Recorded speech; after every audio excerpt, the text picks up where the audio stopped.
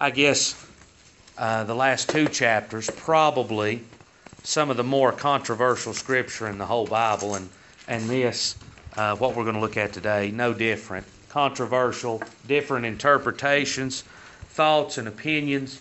But you know, there's only one interpretation.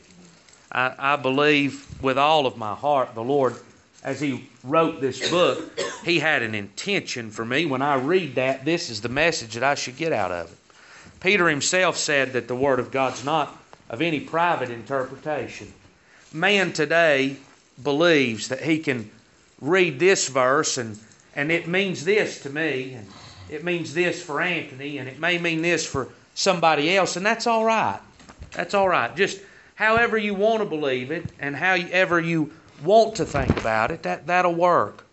But you know, if we took the law of North Carolina and you go before the judge as a lawbreaker and you say, well, I've read that law and I believe this is how it interprets for me, that's not going to work.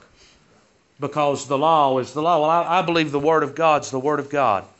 And so let's look now, maybe about verse 25. So we've been looking at the Jew and how that Christ came, Christ gave His life, resurrected from the dead, and how that the majority of Israel, the Old Testament people of God, had rejected that sacrifice.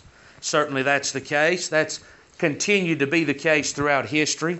But He calls us to remembrance that even in the Old Testament, as well as the New, there's always been a small remnant of the whole number that's been saved. And that was by, as He says in chapter 11, verse number 7, the election that hath obtained it. As well as in verse number 5, there's a remnant according to the election of grace. So the whole nation then was going away from God, and God has, through history, kept a number from destruction as He's doing today. And so that takes away the ability, you know, especially in the days that this was written, they could be said, well, the Lord Jesus, even His own people didn't believe in Him.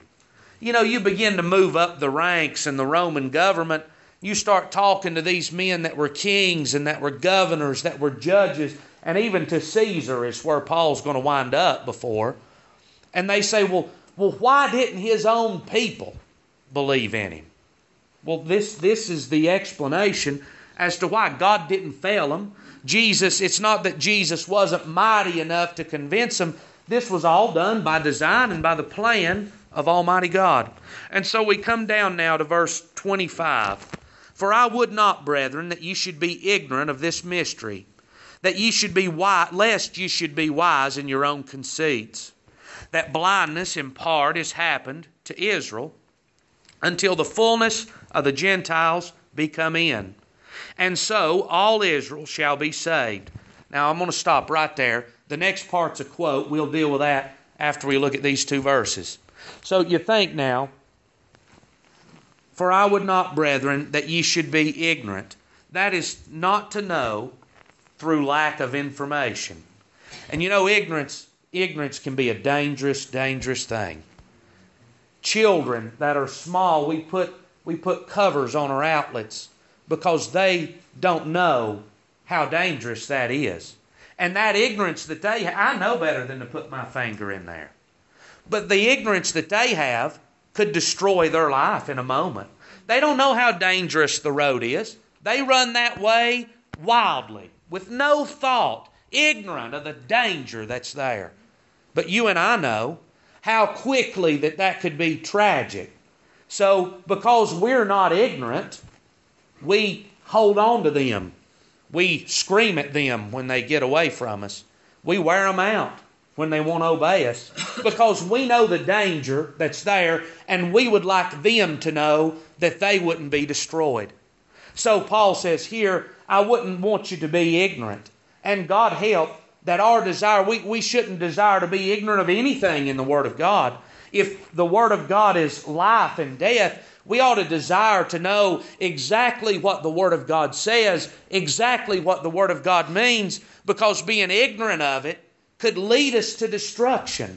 In the same way that the child's ignorance of the plug-in could electrocute it to death, ignorance of the Word of God will lead me to think and believe things are safe when in fact they're deadly. He's not sticking his finger in there or sticking a fork in there because he thinks it's safe and it's not going to hurt anything. Is that not right? He thinks that that's just a toy to play with, that there's no danger there. Well, people that are ignorant of the Word of God, they don't know what the Word of God says. That leads them to assume things that are, well, that's not dangerous. Sin is not going to hurt you.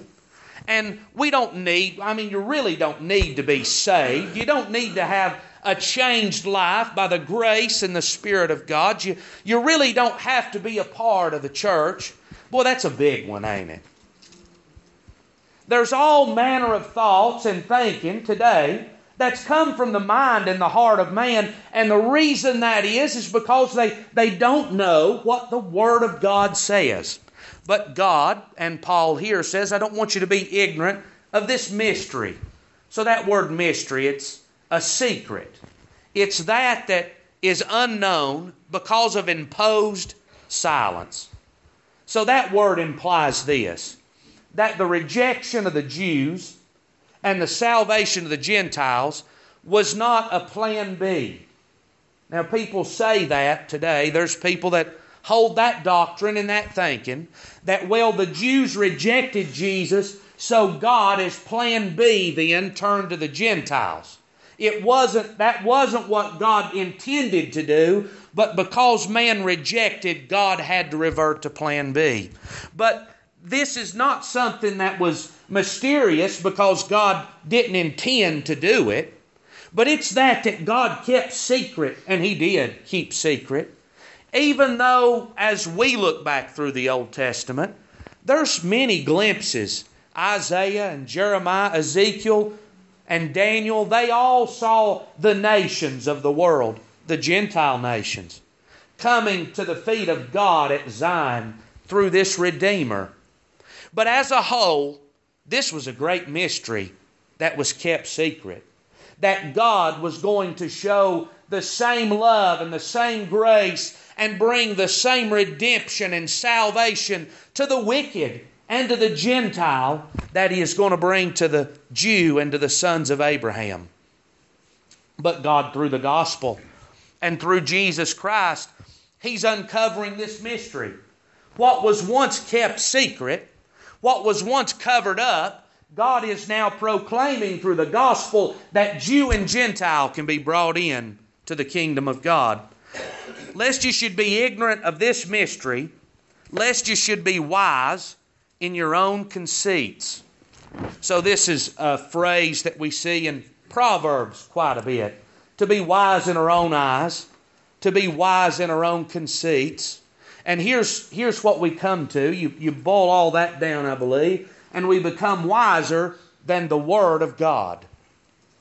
That what I know and what I think and what I believe overcomes and it's over the Word of God. The Word of God's secondary to what I think. And when something in the Bible would contradict my belief, then I overrule what the Bible. I don't care what the Bible says. That's being wise in our own conceits. We're, as the same analogy of the child with the danger, it's a child that's too big for his britches. Ain't it something that a 6, a 7, and an 8-year-old young'un, they know and will tell you that they know what they need more than you do. Is that true? You know what they are? They're wise in their own eyes. They think they know. They think they know what's good and what's fitting and what's right for their lives. They think they know what's best for them. But in truth, what do they know? If you let them go, what are they going to choose? They're going to choose their own destruction. They're going to do things that's going to be detrimental to them. They need somebody that really knows to overrule the places that they think that they know. Well, adults is no different. While maybe in worldly decisions we're wiser than they are, when it comes to spiritual things and the salvation that God's wrought through Jesus, man thinks he knows how he's going to get to heaven.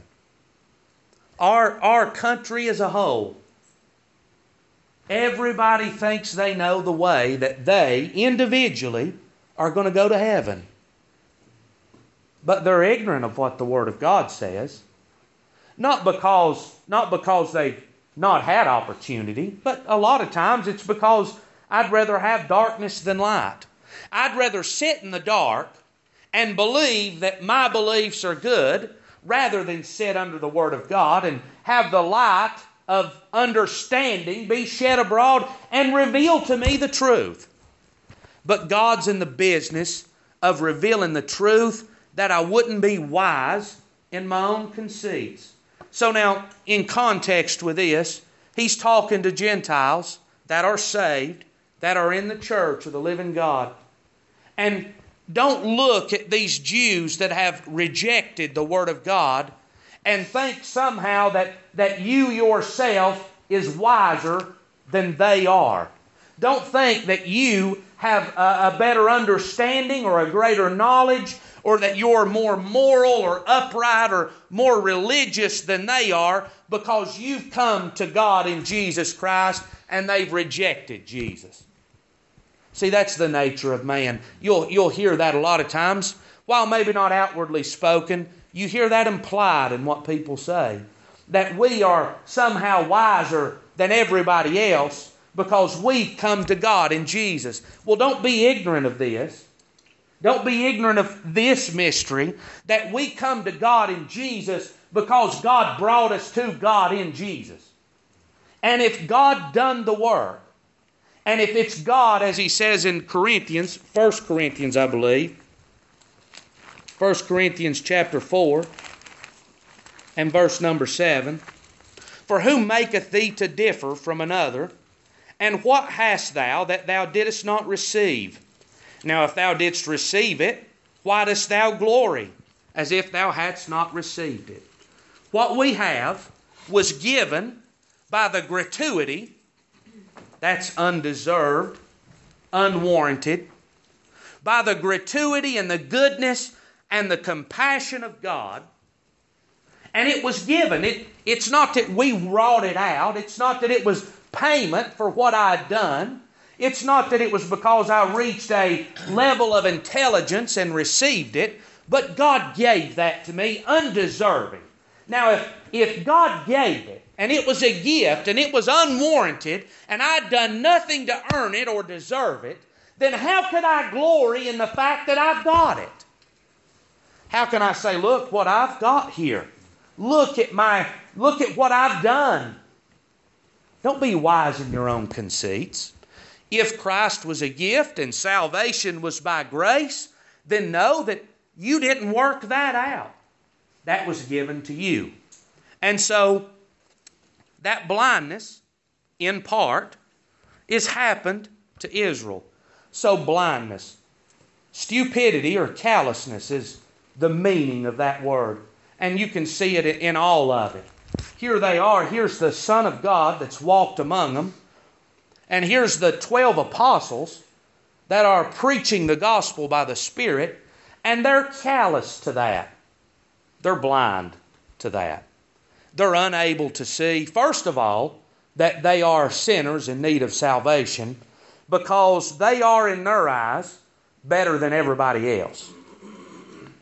And they are unable to recognize that Jesus is the Savior because they're righteous.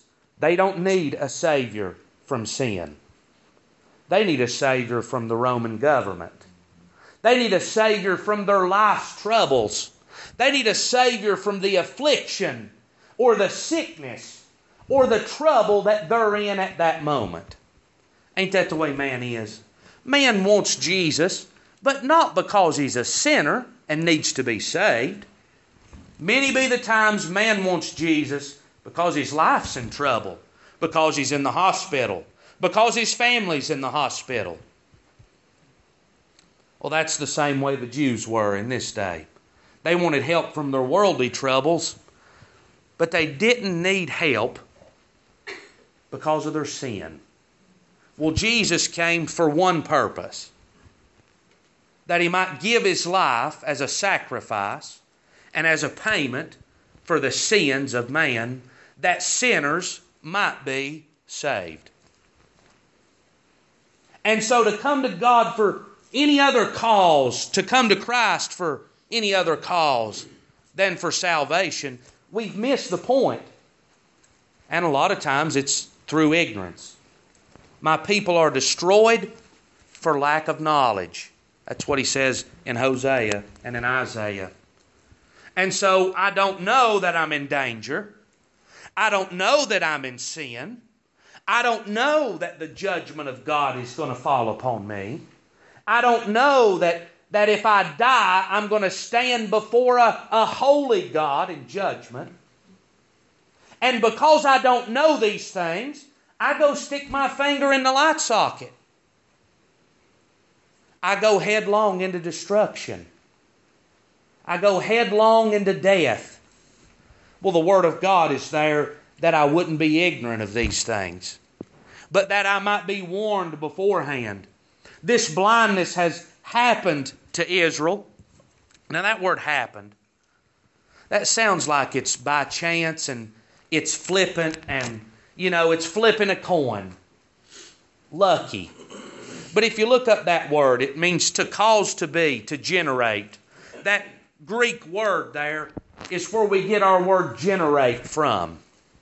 And so this was brought to be as God generated man in the beginning. So God has generated this blindness in the heart of man.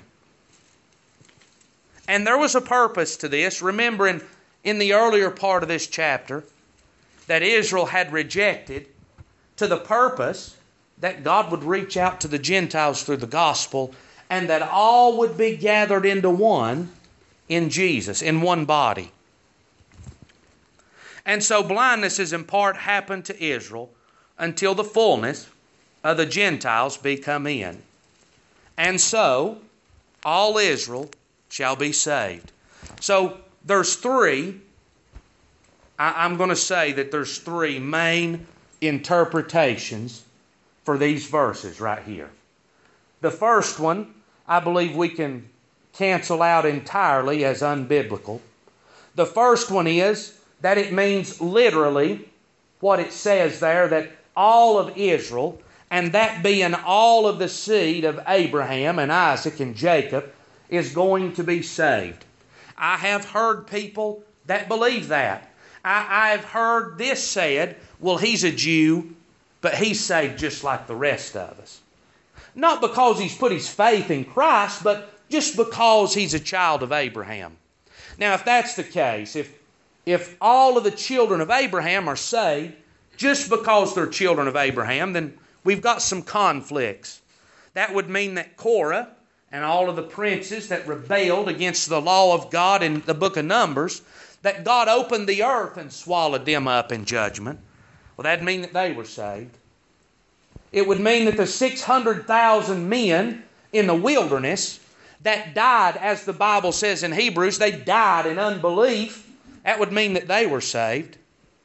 It would mean that Judas Iscariot, the son of perdition, the devil from the beginning, mean that he was saved. But I think the biggest example we've got in the book of Luke. We've got the rich man and Lazarus.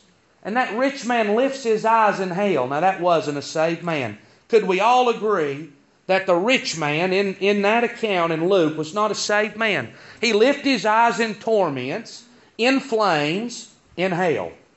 And he looked to Abraham afar off and he said, Father Abraham. And Abraham said, Son. So I think that implies, if not explicitly states, that there was a child of Abraham that died and was not saved. So it cannot mean then, these words, all Israel shall be saved, it cannot mean that all of the natural lineage of Abraham is going to be saved. And we've seen it already in Romans. Romans chapter 2, verse 28. He is not a Jew which is one outwardly, neither is that circumcision which is outward in the flesh, but he is a Jew which is one inwardly. And circumcision is that of the heart, in the spirit and not in the letter, whose praise is not of men, but of God. Again in Romans chapter number 9. It's been some time since we've looked at both of these verses. Romans 9 verse 6. Not as though the word of God hath taken none effect, for they are not all Israel, which are of Israel. So the New Testament church then, as God's looking, you see there's two Israels there. They're not all Israel that are of Israel. The Old Testament Israel was the natural lineage that came from Jacob, Israel. But not all that are born to Israel, to Jacob, are of the true spiritual Israel. And not all of the Jews of the flesh are real Jews. But the real Jew is that one that's had the inward circumcision in the heart by the Spirit of God. So the distinction is made there. It's not the seed of Abraham that's saved. It's the seed of the Lord Jesus Christ. Those that are born into the kingdom through Him, that's saved. So, another interpretation. These two are tough. So the first is that at the end of the age, as we're drawing near to judgment, God is going to turn back to the Jews. And all of the Jews that are alive and on the earth at that time, God's going to save them. Now, could God do that? Absolutely. I believe God could do that.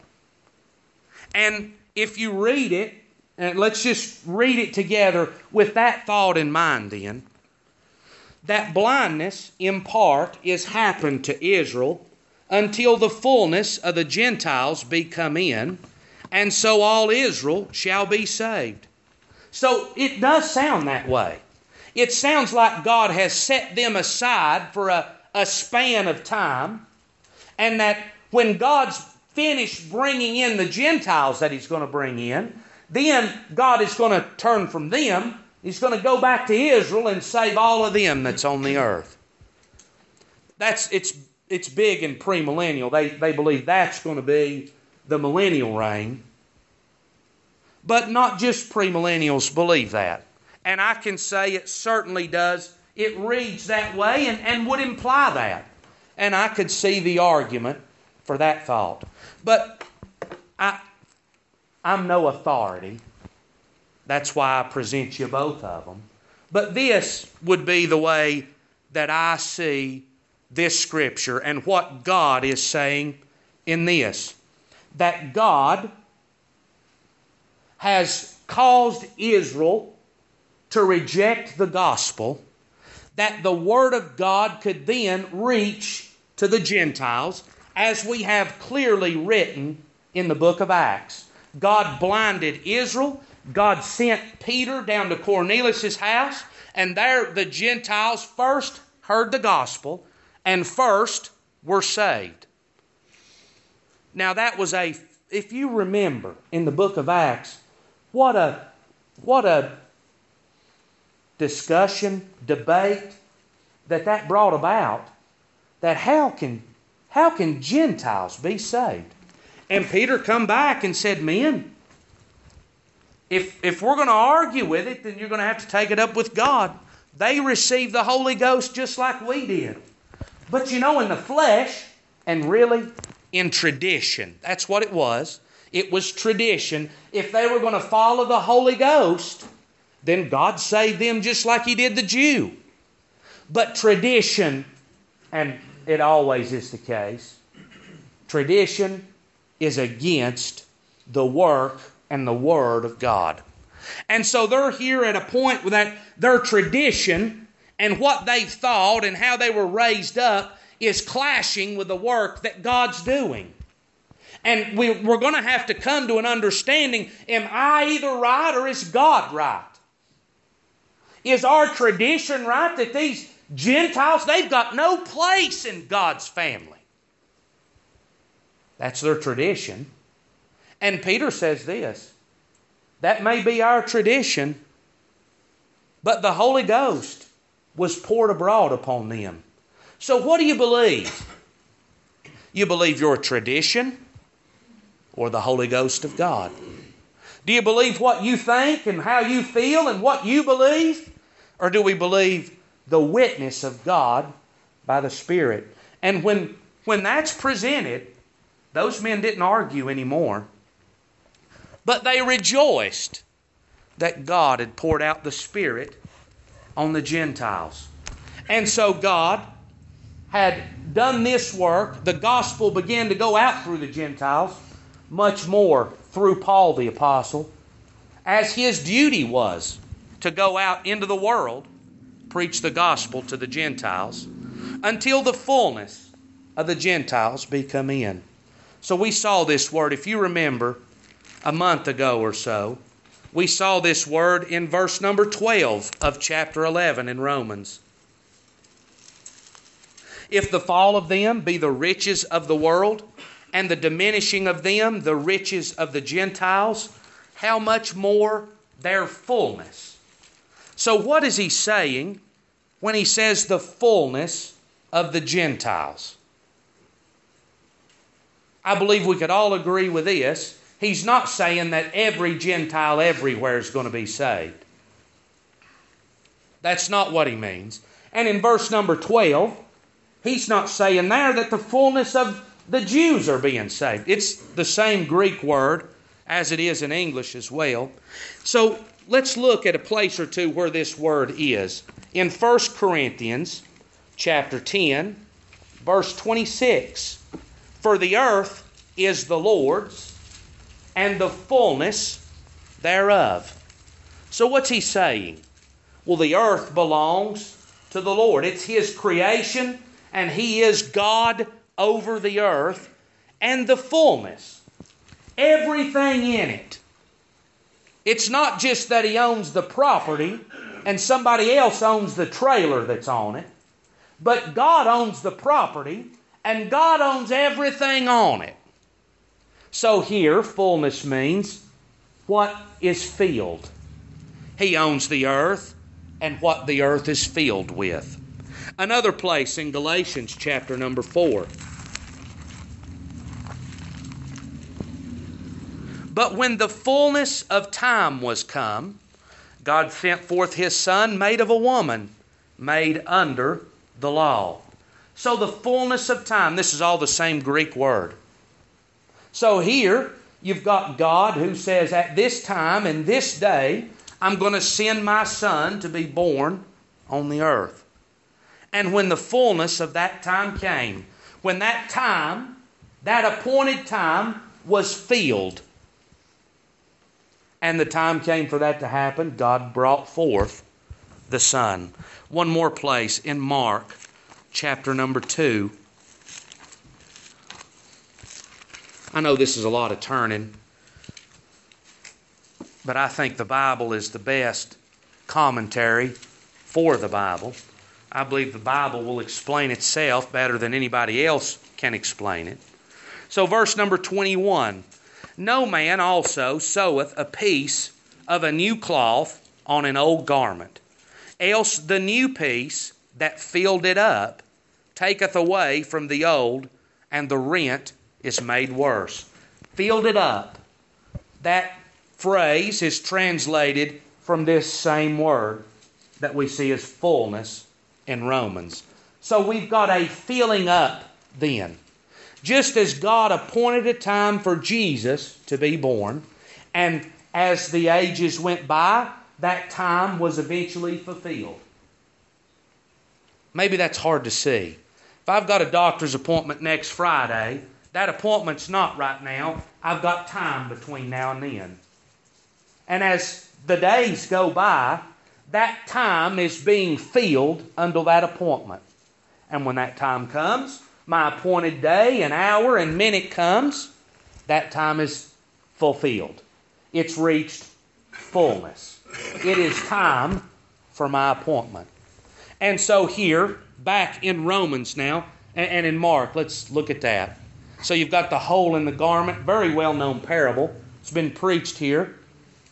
You've got the hole in the garment, and you've got a piece that you're going to sew into that hole, and that fills it up. That patch fills up the hole that's in the garment. So I believe that's what we've got here in Romans 11, until the Gentiles are filled up. So what are they being filled up? What is filling the Gentiles? The Holy Spirit of God. That the Gentiles could receive the promise of the Spirit by faith and be brought in to the kingdom of God by His grace. Now, when were the Gentiles filled up? Well, they were filled up when Cornelius was. Cornelius was a Gentile who was filled with the Holy Spirit. And as Paul went and preached the gospel and he established churches in Galatia and in Colossae and in all of these places and countries and nations and cities across the earth, Paul's preaching the gospel, and those that believe, they're being filled up by the Spirit. And so the Gentiles now, they've received the kingdom, they've been brought in, and is the gospel not at that point also going to the Jew? The kingdom is now, by Israel's rejection, God reaching the Gentiles, the gospel drawing them to salvation, the kingdom is now opened to all men, and by all, Jew and Gentile. That encompasses all of the world, Jew and Gentile. And so, until the fullness of the Gentiles be come in, and so all Israel. So who then is all Israel that's going to be saved? Well, we saw already in Romans 2 and in Romans 9 that Israel previously in Romans has referred to not the seed of Abraham, but that spiritual seed that's in Jesus Christ. In Galatians chapter number 3, verse number 28, there is neither Jew nor Greek, bond nor free. There is neither male nor female. For ye are all one in Christ Jesus. And if ye be Christ's, then are ye Abraham's seed, and heirs according to the promise. Again in chapter 6 of Galatians. For in Christ Jesus neither circumcision availeth anything, nor uncircumcision, but a new creature. So who is then the promised seed? It's Jesus. Who are the children of Abraham? Those that are of faith. Those that are outside of faith, you remember now, in the book of John, Pharisees and Sadducees and all of these doctors and lawyers of the law of God questioning Jesus. And Jesus said, you're not children of Abraham. They were in the flesh. But if you were of your father Abraham, you'd do his deeds. Who did Jesus say they were of? You're of your father, the devil. So in the New Testament now, the New Testament Israel is not just Israel, the nation, and it's not just Gentiles either, but it's both that have been redeemed in Jesus Christ our Lord. And without fail, all of Israel we're going to get ahead of ourselves if we're not real careful. In John chapter 10, one more place here. John chapter number 10, verse number 16. And other sheep I have, which are not of this fold. Them also must I bring, and they shall hear my voice, and there shall be one fold and one shepherd. So Jesus, He's got a little flock there. He's got disciples with Him there. But there's other sheep as well. And this is how He says it. I have. And other sheep I have. Not that I'm going to get them. Not that I'm going to go to the market and buy me some more. But I have them. God has given me these sheep.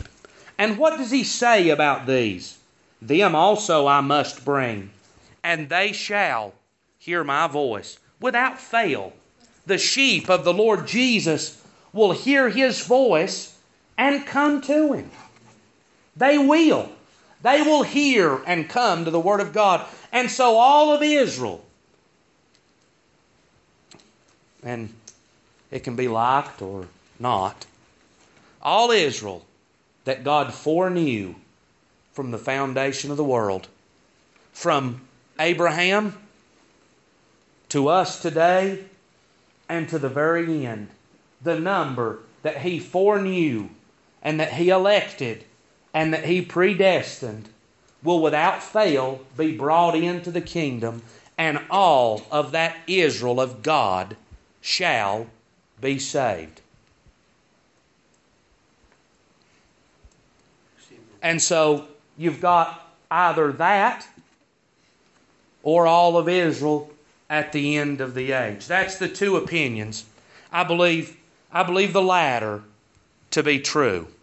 I believe overall we can see that talk through Romans, and I believe that to be the message that he was given. And so all Israel shall be saved, as it is written, there shall come out of Zion the deliverer, and shall turn away ungodliness from Jacob. For this is my covenant unto them, when I shall take away their sins. So this is a quote from Isaiah, chapter number 59. I'm going to turn there just for a second. And let's read that from where he quoted from. Isaiah 59, verse number 20. And the Redeemer shall come to Zion, and unto them that turn from transgression in Jacob, saith the Lord. Who's the Redeemer coming to? To Zion. Zion being that spiritual name for the church, I believe, all through the Old Testament.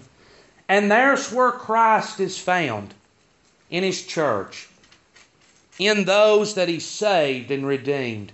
And who's going to be saved out of the church? Those that turn from their iniquity. Those that turn from their sin. Those that repent. I believe everyone that repents with godly sorrow and conviction and the call of God, He's going to redeem them. I don't argue with that in the least bit. Every man that comes to God through Jesus can be saved. But the only people that come to God through Jesus are those that the Father draws and is working on.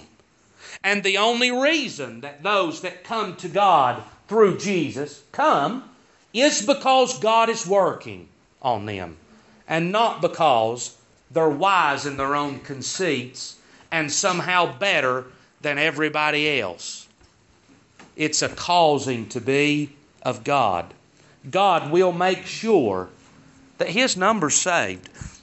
For this is my covenant unto them, when I shall take away their sins. Verse 28, as concerning the gospel, they are enemies for your sakes.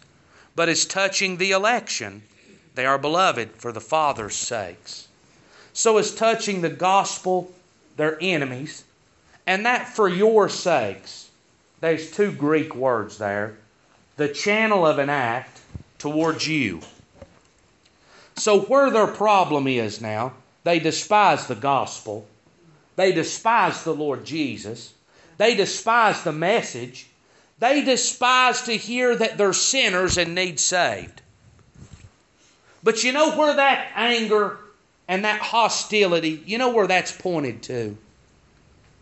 To the church. Really now, their problem is with the Word that God written, and with the Spirit that God sent, and with the Savior that God sent, and with the message to me that God gave. See, in this day, the Old Testament, it wasn't written, in the day Paul wrote this, it had been more than 400 years since Scripture had been written in the Old Testament Bible. But you know, as they began to preach the Old Testament, they hated Paul. Why, we like the Bible, but we hate Paul. We hate his preaching. Even though Paul didn't write any of it. Well, nobody here wrote any of this Scripture. Ain't that amazing? This was written 2,000 years ago. Nobody had any job in writing that. But you know who people hate? They hate the church. And I hate you. And I hate the deacons. And I hate the preacher. And I hate what they have to say. And the truth is now, it's the Word of God's the problem. But we don't want to hate the Word of God, so we'll just hate the people that say what we don't like. That's the way man thinks. That's the way man does. They're hostile towards you. But as touching the election, they're beloved. Would you say that's the case for Paul the Apostle? I believe in Paul we can see every bit of this. There was Paul. Paul was born in the tribe of Benjamin, a Hebrew of Hebrews. His mother was pure-blooded of the tribe of Benjamin, a Jew. His father was pure-blooded of the tribe of Benjamin, a Jew. They must have had quite a bit of money because they paid for him to go and sit under Gamaliel, who by history only took a handful of students at a time. And so he went and he had his life dedicated to studying and learning the law and the commandments of God. He could speak in that old language of Hebrew. That was being lost at the time this was written. He was circumcised on the 8th day, just like the law said he ought to be circumcised. He was all of these things, but to the church, he was the church's sworn and bitter enemy, was he not? He says in Galatians,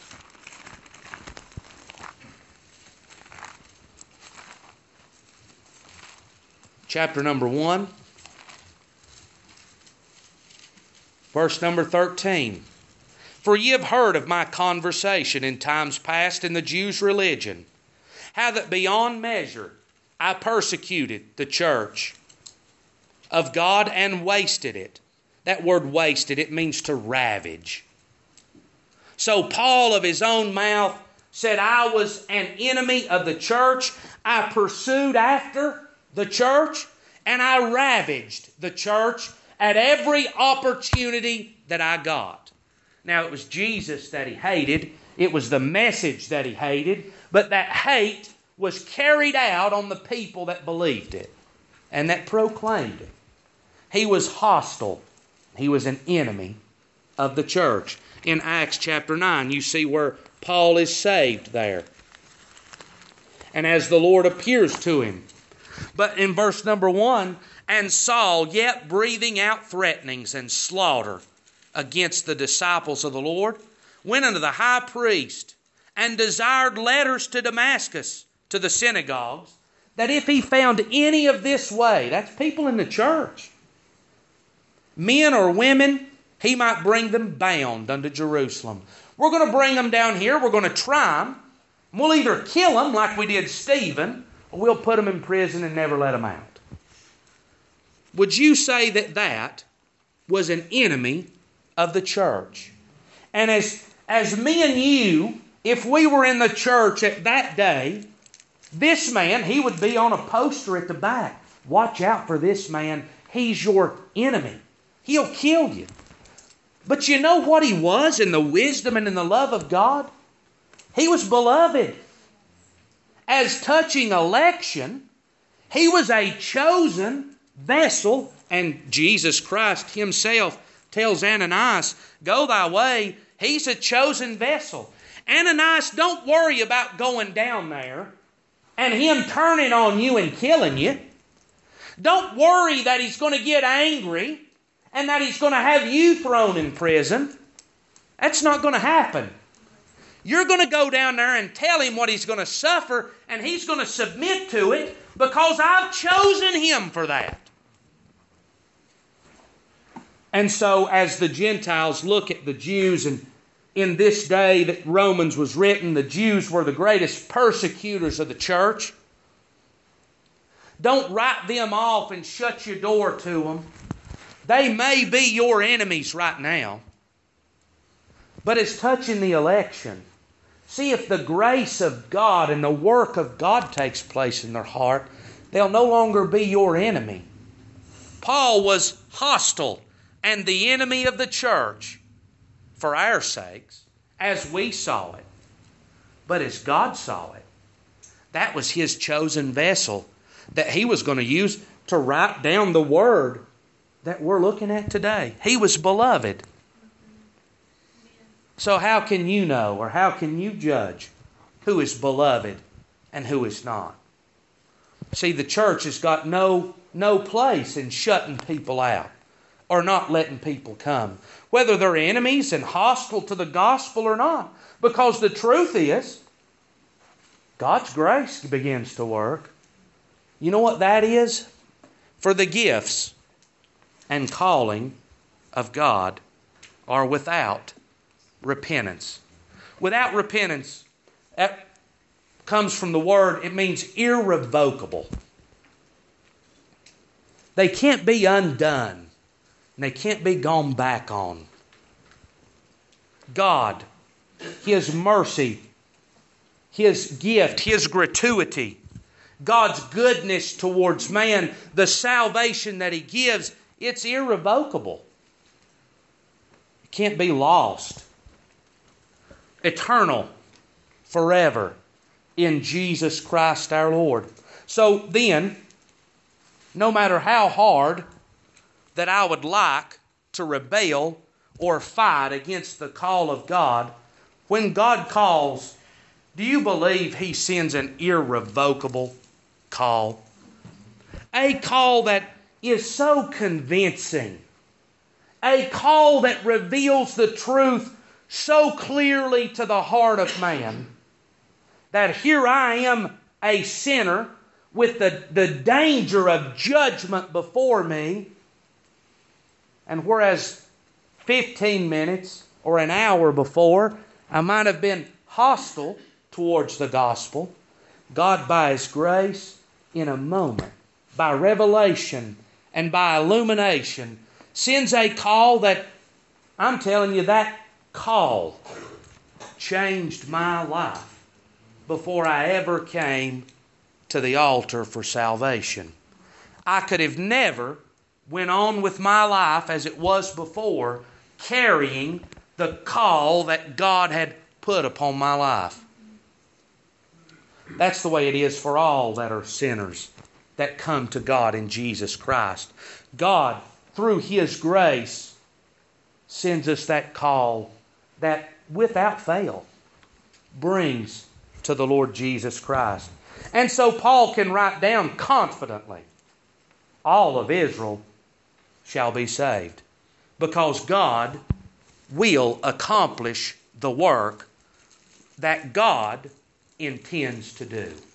And He'll do that without fail, without error, without missing a spot. He will redeem all that are His.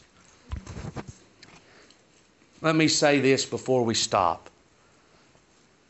That doesn't cut out my responsibility. I still have to respond but I respond because of God's call. I'm not responding to be called. I come to the call that God sends. So, all hearts and minds clear.